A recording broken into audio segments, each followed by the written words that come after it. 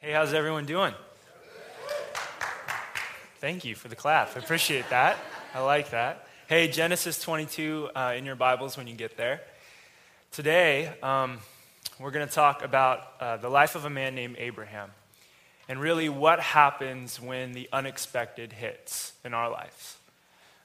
I was 18 years old and I knew exactly I thought I knew exactly what I was going to be doing with my life. I knew where I was supposed to be, and I felt called to downtown Portland. Crazy, I know. I grew up in Gresham. I grew up hunting and fishing and playing sports, and downtown Portland was not the place that I had ever thought I was going to be. But I heard somebody talk one time, just throughout some statistics about Portland, and it really shook me up. If you know, Portland is one of the most unchurched cities in America. And 8 out of 10 church plants fail within the first 2 to 3 years in Portland. There are more dogs than Christians in downtown Portland. I'm sure you can believe that. Portland is known as Pornland across America because it has more strip clubs per capita than any other city in the United States. More than Vegas, more than New York, more than LA. When I heard all of that, it moved me. I felt like I needed to go to the front lines of the battle. And so lo and behold, I was there. I had no idea what I was doing, but I showed up. I didn't look like I fit in, but I found a job, and a few years later, I found a wife. And then I found an awesome church in downtown Portland, and I was there. I felt like I was right where God had put me in my life. And 7 months ago, the unexpected happened for me. 7 months ago, my wife came up to me and said, "I think we're called to Hillsboro." I said, "Hillsboro?" I've never been to Hillsboro, really. I know it's out there someplace, but okay. So we started praying, and that week we met Jared and Ann. And then shortly thereafter, they started telling us all about Evergreen. And so we came out and we hung out with you guys for a weekend. And then shortly after that, some friends moved into the area. And then we started praying, well, okay, God, if this is where you want, then where are we going to live? And we kind of found a place we liked. And the next day, it was available, the exact place that we wanted to be at. And so it was almost like God had rolled out the red carpet for us. And life took an unexpected turn, but a great turn. And now I'm here. So back to our text today in Genesis 22. Abraham is going to encounter quite a bit of unexpected. And we're going to see how he responds. We pick up the text in verse 1. Sometime later, God tested Abraham. He said to him, "Abraham." "Here I am," he replied. Then God said, "Take your son, your only son whom you love, Isaac, and go to the region of Moriah. Sacrifice him there as a burnt offering on a mountain that I will show you." So there's a few things we see right off the bat. One is a ridiculous request, right? Sacrifice your son. That's a little bit crazy. We can all agree. We also see God's intentions right off the bat. It's to test Abraham. Testing here is a word used. He's going to take Abraham to his absolute breaking point, to his limit. The word is used again in Scripture in 1 Samuel 17 when David takes down Goliath. You know the story? And David refuses Saul's armor because he hasn't tested it yet. So right here, what God is doing is he's putting Abraham's faith to the test. He's putting his faith to the test because it hasn't quite been there yet. He hasn't quite seen whether or not when the going gets tough, if Abraham is going to get going or not. But the first thing we see in the entire text is a phrase, "sometime later." Sometime later is what I like to call a bridge phrase. You come across it in Scripture. There's words like therefore, so, because. All of those words are pointing in a direction, and it's backwards. They're all saying, in light of everything that's just happened, now we read this story. So the story doesn't make a whole lot of sense unless we read what happened before it. But we have a problem. I have about 20 more minutes, and there's 21 chapters before Genesis 22. And we're not going to get there all the way this morning unless you want to hang out with me for the rest of the day. So have you ever been to Disneyland? I have some hands over here. This side of the room is giving me more love than this side, so come on. Disneyland. Indiana Jones ride? Anyone? Yes, I even got another woo on this side of the room. Not the cool one. Not the one when you're in the Jeep and the giant boulder comes running after you. No, the other one, the one where you're on the boat and there's about 12 seats and there's a tour guide. Are you familiar? Anyone? Thank you for a hand on this side. I love that ride. It was lame, I know. There was no boulders coming at me, but I loved it. And here's why. Because 12 of us were on a journey together. And there's a tour guide in the front who looked a lot like Indiana Jones.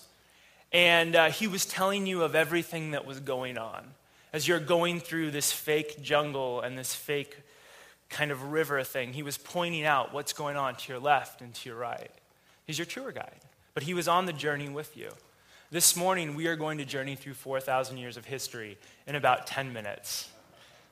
And I'm going to be your tour guide. And we're going to hit a few points here and there along the Genesis story that will lead us up to this point in time in Abraham's life.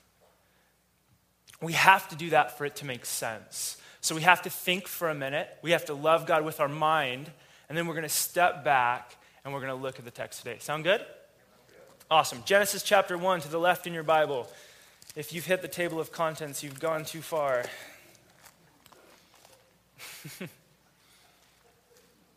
Genesis chapter 1, verse 1, when you get there. The text says, "In the beginning, God created the heavens and the earth." Now the word here, created, is the word bara, and it's never used again with this kind of intention. And the point there is that what God is doing cannot be mimicked or copied and will not be again. This God steps in and he creates everything that you see. And it goes on for the next 25 verses. Planets, suns, moon, stars, galaxies, earth, water, air, gravity, you name it. God speaks it into existence. But then in verse 25, 26 and 27, God decides to create humans. The most special and important part of all of his creation. And instead of speaking them into existence, he gets down on his hands and knees and he forms them with his hands and he breathes life into them. And humans are special because they're made in God's image.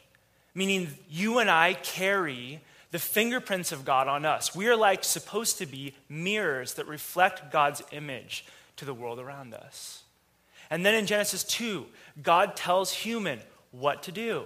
It's called the creational mandate. I'm sure you know what it is. God says, humans, I give you this entire earth. It's your job to be the kings and queens, presidents, governors over everything that I have made. And then, on top of that, God gives them a job to do, right? He gives them raw materials. You see wood and gold and onyx and all these gems that I can't pronounce. And he says, make a world. He says, make culture and beauty. Fashion something out of the raw earth. And then, as all the men say amen in the room, God gives the man a woman. Amen. And human experiences for the first time an intimate, close friendship. An intimate sexual relationship within the confines of a covenant called marriage. So God creates human. He puts them in paradise. He calls them kings and queens. He gives them a job to do. And then he says, have fun and enjoy your friend. There's harmony between God and humans and the earth, and humans and each other. And then Genesis 3 rolls around, and a lot of you know the story. Turn to the right in your Bibles. There's a world full of yeses. Yes to this, yes to this, yes to this. And in all of that, there was one no. And it was, don't eat from one tree. And humans decide to eat from that one tree. With the help of a tempter named Satan, who was a lowercase g god. He was a created being. He was created good, but he was bent and twisted by his own pride. They listened to his words, and they agree that they should disobey God. And God's one command, the reason he says no, is because it will kill them. And lo and behold, they make that decision, and the result is death. As Paul says later in Romans, the wages or the paycheck of sin, it's death. So, from about verse 13 on to about verse 20, God is now pronouncing the curse that the humans and the Satan have chosen for themselves. And we read in verse 15 of chapter 3, God is speaking to Satan, and he says something that at the end of our rope, the moment when everything is spiraling out of control, he breathes hope. And I promise you there's relevance here. I promise you that once we move forward to Abraham, you'll see the connection. This is what he says. And I will put enmity between you, the Satan, and the woman, and between your offspring and hers. He will crush your head, and you will strike his heel. So right in the midst of the darkest, deepest place that humans have been, God gives hope. He says there will be a son of Eve who will show up, and he'll crush evil once and for all. Now, if you follow the next 9 chapters of Genesis, what you see is humanity spiraling out of control. The very next chapter, a brother kills another brother because of jealousy. And then you see right after that, entire social, economic, and government systems set up to oppress the poor, to give those who are powerful and greedy more power, and those who are needy to take more away from them. And then you see natural disasters, and you see all sorts of crazy stuff that I can't even say because we're in church. But what you do see is all of a sudden in these 9 chapters, there is what's called a genealogy, which is like a record of a family line. And it seems odd, right? But it makes sense because there's supposed to be a son of Eve. And all of a sudden there's this trace from Adam and Eve on and on and on until you get to chapter 12. And you see that there is a son in a long succession of people, and his name is Abraham. And that's where we pick up the next story. And really where we meet our main character again is in chapter 12. To the right in your Bibles, please. Genesis chapter 12, verse 1. We're introduced to our main character, Abraham, who is a son of Eve by about 1,000 years. Abraham's on the scene in chapter 12, verse 1. And the text says, the Lord. Now, whenever you see capital L-O-R-D in Scripture, that is the personal proper name of God. It's Yahweh. So I'm going to just use God's personal proper name, Yahweh, instead. It says, Yahweh has said to Abraham, go from your country, your people, and your father's household to the land that I will show you. I will make you into a great nation, and I will bless you. I will make your name great, and you will be a blessing. I will bless those who bless you, and whoever curses you, I will curse. And all the people on the earth will be blessed through you. So Abraham went. So now is what we have seen is this big story of God creating everything, of creation going awry, but God promising that something will happen and change the fortunes of human, right? Change our fortunes. The story goes and it smacks in to a guy named Abraham. And now Abraham, he is the one in his family line who is about to bring about that hope that God promised a few thousand years ago. Abraham will father a nation from which the entire world will be blessed. God tells Abraham, I'm going to bless you, and you will in turn bless the whole world. So, as you and I probably would do if God said, I'm going to make you into a great nation and bless you, he leaves. He leaves Ur of the Chaldeans, his hometown. He leaves behind his parents. He leaves behind his friends, his family, everything he's ever known at 70 years of age. He takes with him his wife, his nephew, and a few people that had worked for him, and he goes off to a land called Canaan, a land he's probably never been to before. Kind of like me to Hillsboro. Just kidding.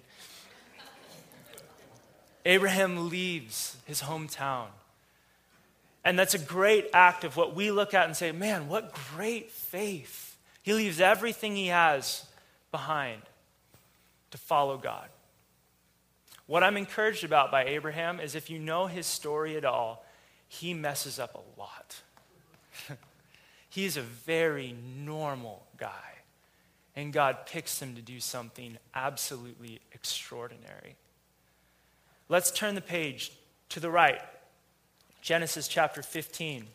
We're going to see one of those moments when Abraham's humanity comes out.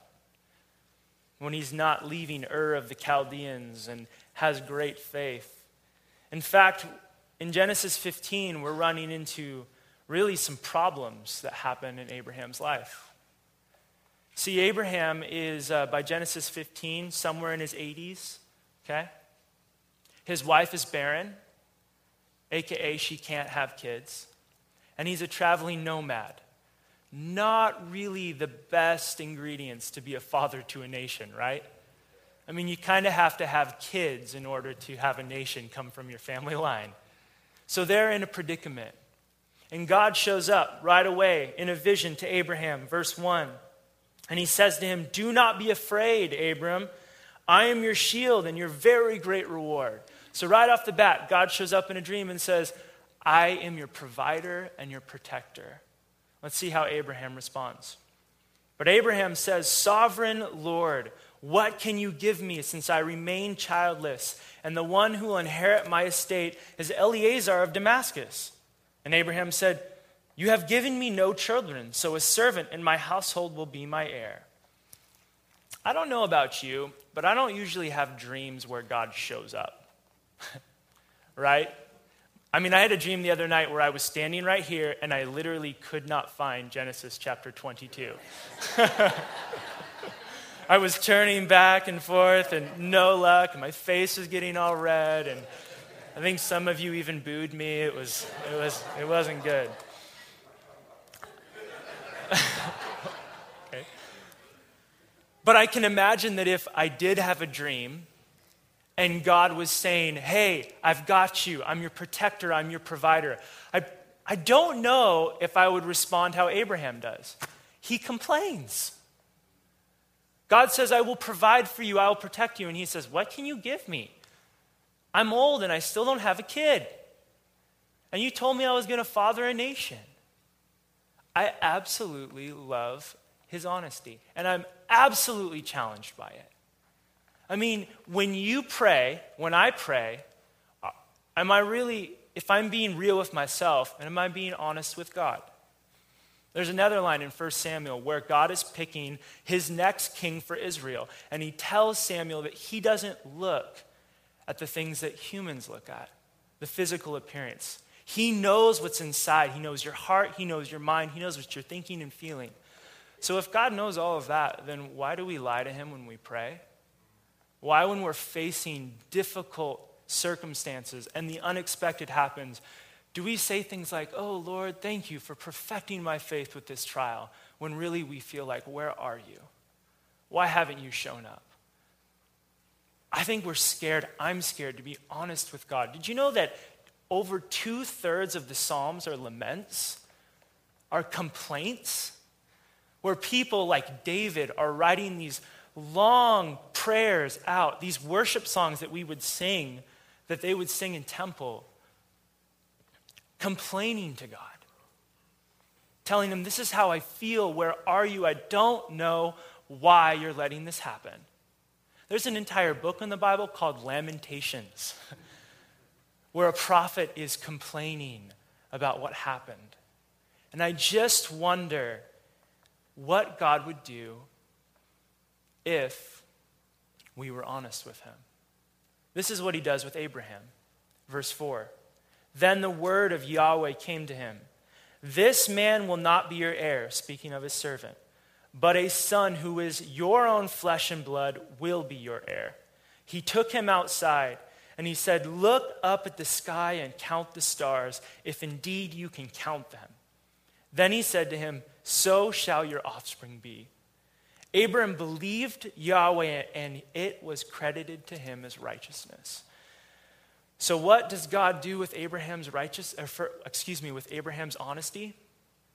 Like a father, he takes him by the hand and he says, look up at all the stars. He doesn't lambaste him. He doesn't say, how dare you be honest with me?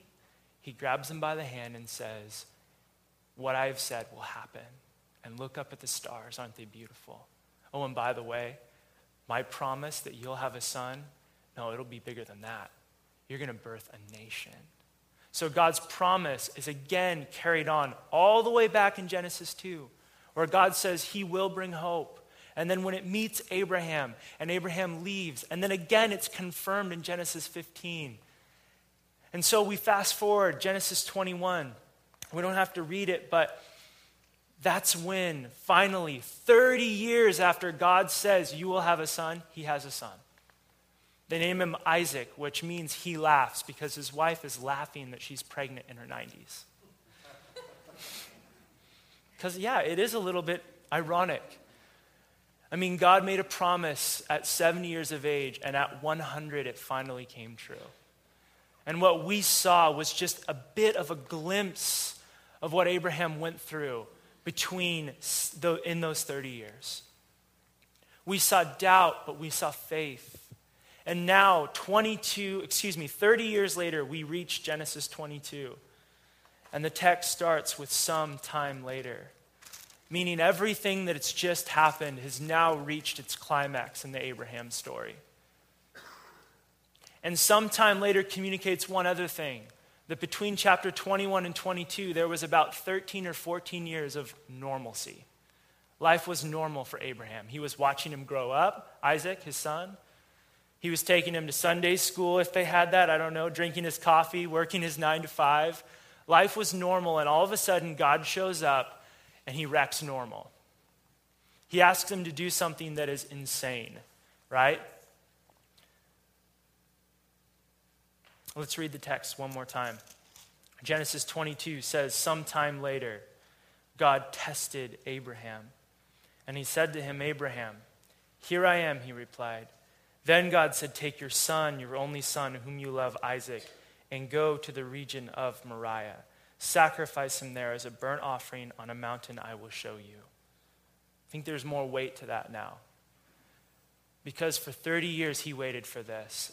And not only to Abraham is this his son, but this is the hope of the entire world in his mind, resting on him. And now all of a sudden something unexpected happens. Now he's got to give up all of his hope, the thing he's been waiting for 30 years. Let's see what happens. Early the next morning, Abraham got up and loaded his donkey. Instant obedience. He doesn't wait. He doesn't think about it. He obeys instantly. And then he loads his own donkey. You know that's the job of a servant or a slave? He is taking an active role in his obedience. Let's keep reading. He took with him 2 of his servants and his son Isaac. When he had cut enough wood for the burnt offering, he set out for the place that God had told him about. On the 3rd day, Abraham looked up and saw the place in the distance. He said to his servants, stay here with the donkey while I and the boy go over there. We will worship, and then we will come back to you. So the author does something here. Essentially, what you've just read is verb after verb after verb. Abraham went here. He went there. He loaded his donkey. He cut wood for sacrifice. The author is pointing something out to you. That although Abraham is being obedient, his movements are mechanical because he's distraught. He doesn't feel right about this, but he's doing it anyways. And he didn't just wake up early the next day. He kept going for 3 days. That's a long time.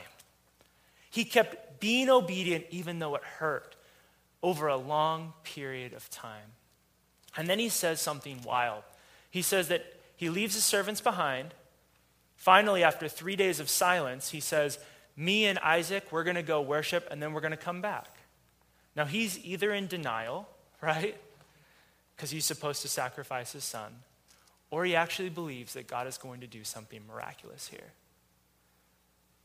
Let's see what happens. Abraham took the wood for the burnt offering, verse 6, and he placed it on his son Isaac. 13 years old, his son Isaac, carrying a pile of wood on his back. And Abraham himself carried the fire and the knife. As the two of them went on together, Isaac spoke up and said to his father Abraham, "Father?" "Yes, my son," Abraham replied. "The fire and the wood are here," Isaac said, "but where is the lamb for the burnt offering?" Can you imagine that question as a parent? He knows the answer, but he responds with, "God himself will provide the lamb for the burnt offering, my son." And the two of them went on together. Again, is he in denial? Or does he have great faith? When they reached the place that God had told them about, Abraham built an altar there and arranged the wood on it. He bound his son Isaac and laid him on the altar on top of the wood. Then he reached out his hand and took a knife to slay his son. But the angel of Yahweh called out to him from heaven, "Abraham, Abraham!" "Here I am," he replied. "Do not lay a hand on the boy," he said. "Do not do anything to him. Now I know that you fear God, because you have not withheld from me your son, your only son." Abraham looked up, and there in the thicket he saw a ram caught by its horns. He went over and took the ram and sacrificed it as a burnt offering instead of his son. So Abraham called that place, "Yahweh will provide." And to this day, the author breaks in 1,000 years later and says, "On the mountain of Yahweh it will be provided." End story. God shows up and he intervenes in this process. And he says of Abraham, now he knows that he fears God. And that he wouldn't hold back the one thing that Abraham had hoped for the last 30 years. God puts Abraham in a position of testing him. The very thing that Abraham has been hoping for and waiting for, God asks for. And Abraham views his relationship with God more important. And he says, "Okay, you can have it." And God intervenes. Crazy story, right? You know, stories like this actually provide more questions than they do answers. They're not clean and easy to teach. They don't have like rhyming points at the end of them. They're actually rather difficult to do that with. But for me, I walked away with 3 questions from the text, from everything that we studied. And here they are. How do you respond to the unexpected? How do you respond when all of a sudden you're asked to leave your hometown and go to a place that you don't know about? Or when God asks you to do something that takes a tremendous amount of faith and you don't want to do it? How do you respond? Or do you respond like Abraham, and are you obedient even though it hurts? Are you willing to go 3 days down a path that you don't want to travel, but you know it's right? How do you respond to the unexpected? Next question. Where do you need to trust God and take him at his word? Abraham needed to trust God. From Genesis 12 on, God put Abraham in a position of dependence, right? I mean, essentially, Abraham's whole life was defined by God's promise. And so, yeah, that takes a lot of faith, but it takes a lot more faith to keep doing it for 30 years. And there were times when he would lapse, and he would lose that, and that's fine. God's cool with that. He understands that. He wants your honesty, all of that. But at some point, God asks you to trust him, just like he did with Abraham. And you have to be willing to go. Where is it in your life? Is it at your job? Is it with your marriage that's falling apart? Is it with your kid that isn't turning out the way you thought? I don't know. I can't read your mind. But what I do know is that God is asking you to trust him, to stick with something, and to take him at his word, that it's worth it. Finally, the last question. It says, are you following Jesus? Now, you may have picked up on this through the story, but In the scriptures, there are times where there's pictures of something to come. And this is a story of a picture of something to come, where a father has to sacrifice a son, where a son willfully submits to his father, where a son straps a piece of wood on his back and walks up to a place in a region called Moriah, on the hill that the text says Yahweh will provide a few thousand years later. That person is Jesus. He stood up on that exact same spot a few thousand years later, on the place that people for thousands of years would say, this spot Yahweh will provide. Jesus' name means Yahweh is salvation, or salvation is from Yahweh. And Jesus stands on the cross, bound and broken, and this time God does not stop the wrath that's coming towards him. His arms stretched out, he says, it is finished. And did you know that for thousands and thousands of years, people would point forward to an event they weren't even sure of and say, this is where my salvation is found, in Jesus. On this hill, Yahweh will provide a sacrifice once and for all for sin. And now on the other side of Calvary, we point back to that exact same spot and we say, Yahweh did provide in Jesus. He has come and he has shown up and he has given us forgiveness of our sins. And he's invited us into eternal life through a willing sacrifice of his son. So the question, are you following Jesus, does not mean, did you raise your hand once and say yes? It means, does your life look like Abraham's? Are you walking and following Jesus for 30 years to the unknown? Eternal life starts here and it starts now. You know, this whole salvation thing isn't about going to heaven when you die. It's about heaven coming to earth and God's new creation, wiping over everything that we see, and his love and his peace and the way he intended life to be in Genesis chapter 1 and 2 to happen for all of us. And it's all of our responsibilities. And if you don't know Jesus, he invites you to be a part of that story today. He invites you to be a part of that one story he has told for a long, long time. We would be sons and daughters of Abraham. We are grafted into that family together. So my question, 3 questions you walk away with today. And the last one is really, really important. Are you following Jesus? Now, I don't know if I'll ever get back to downtown Portland. I don't know. God has a funny way of asking you to do things. And sometimes you end up where you think you're supposed to go, but most of the time you don't. But I do know one thing, that by his grace, I'm going to do my best to keep following him. Not just early the next morning, but 3 days later. Let's pray.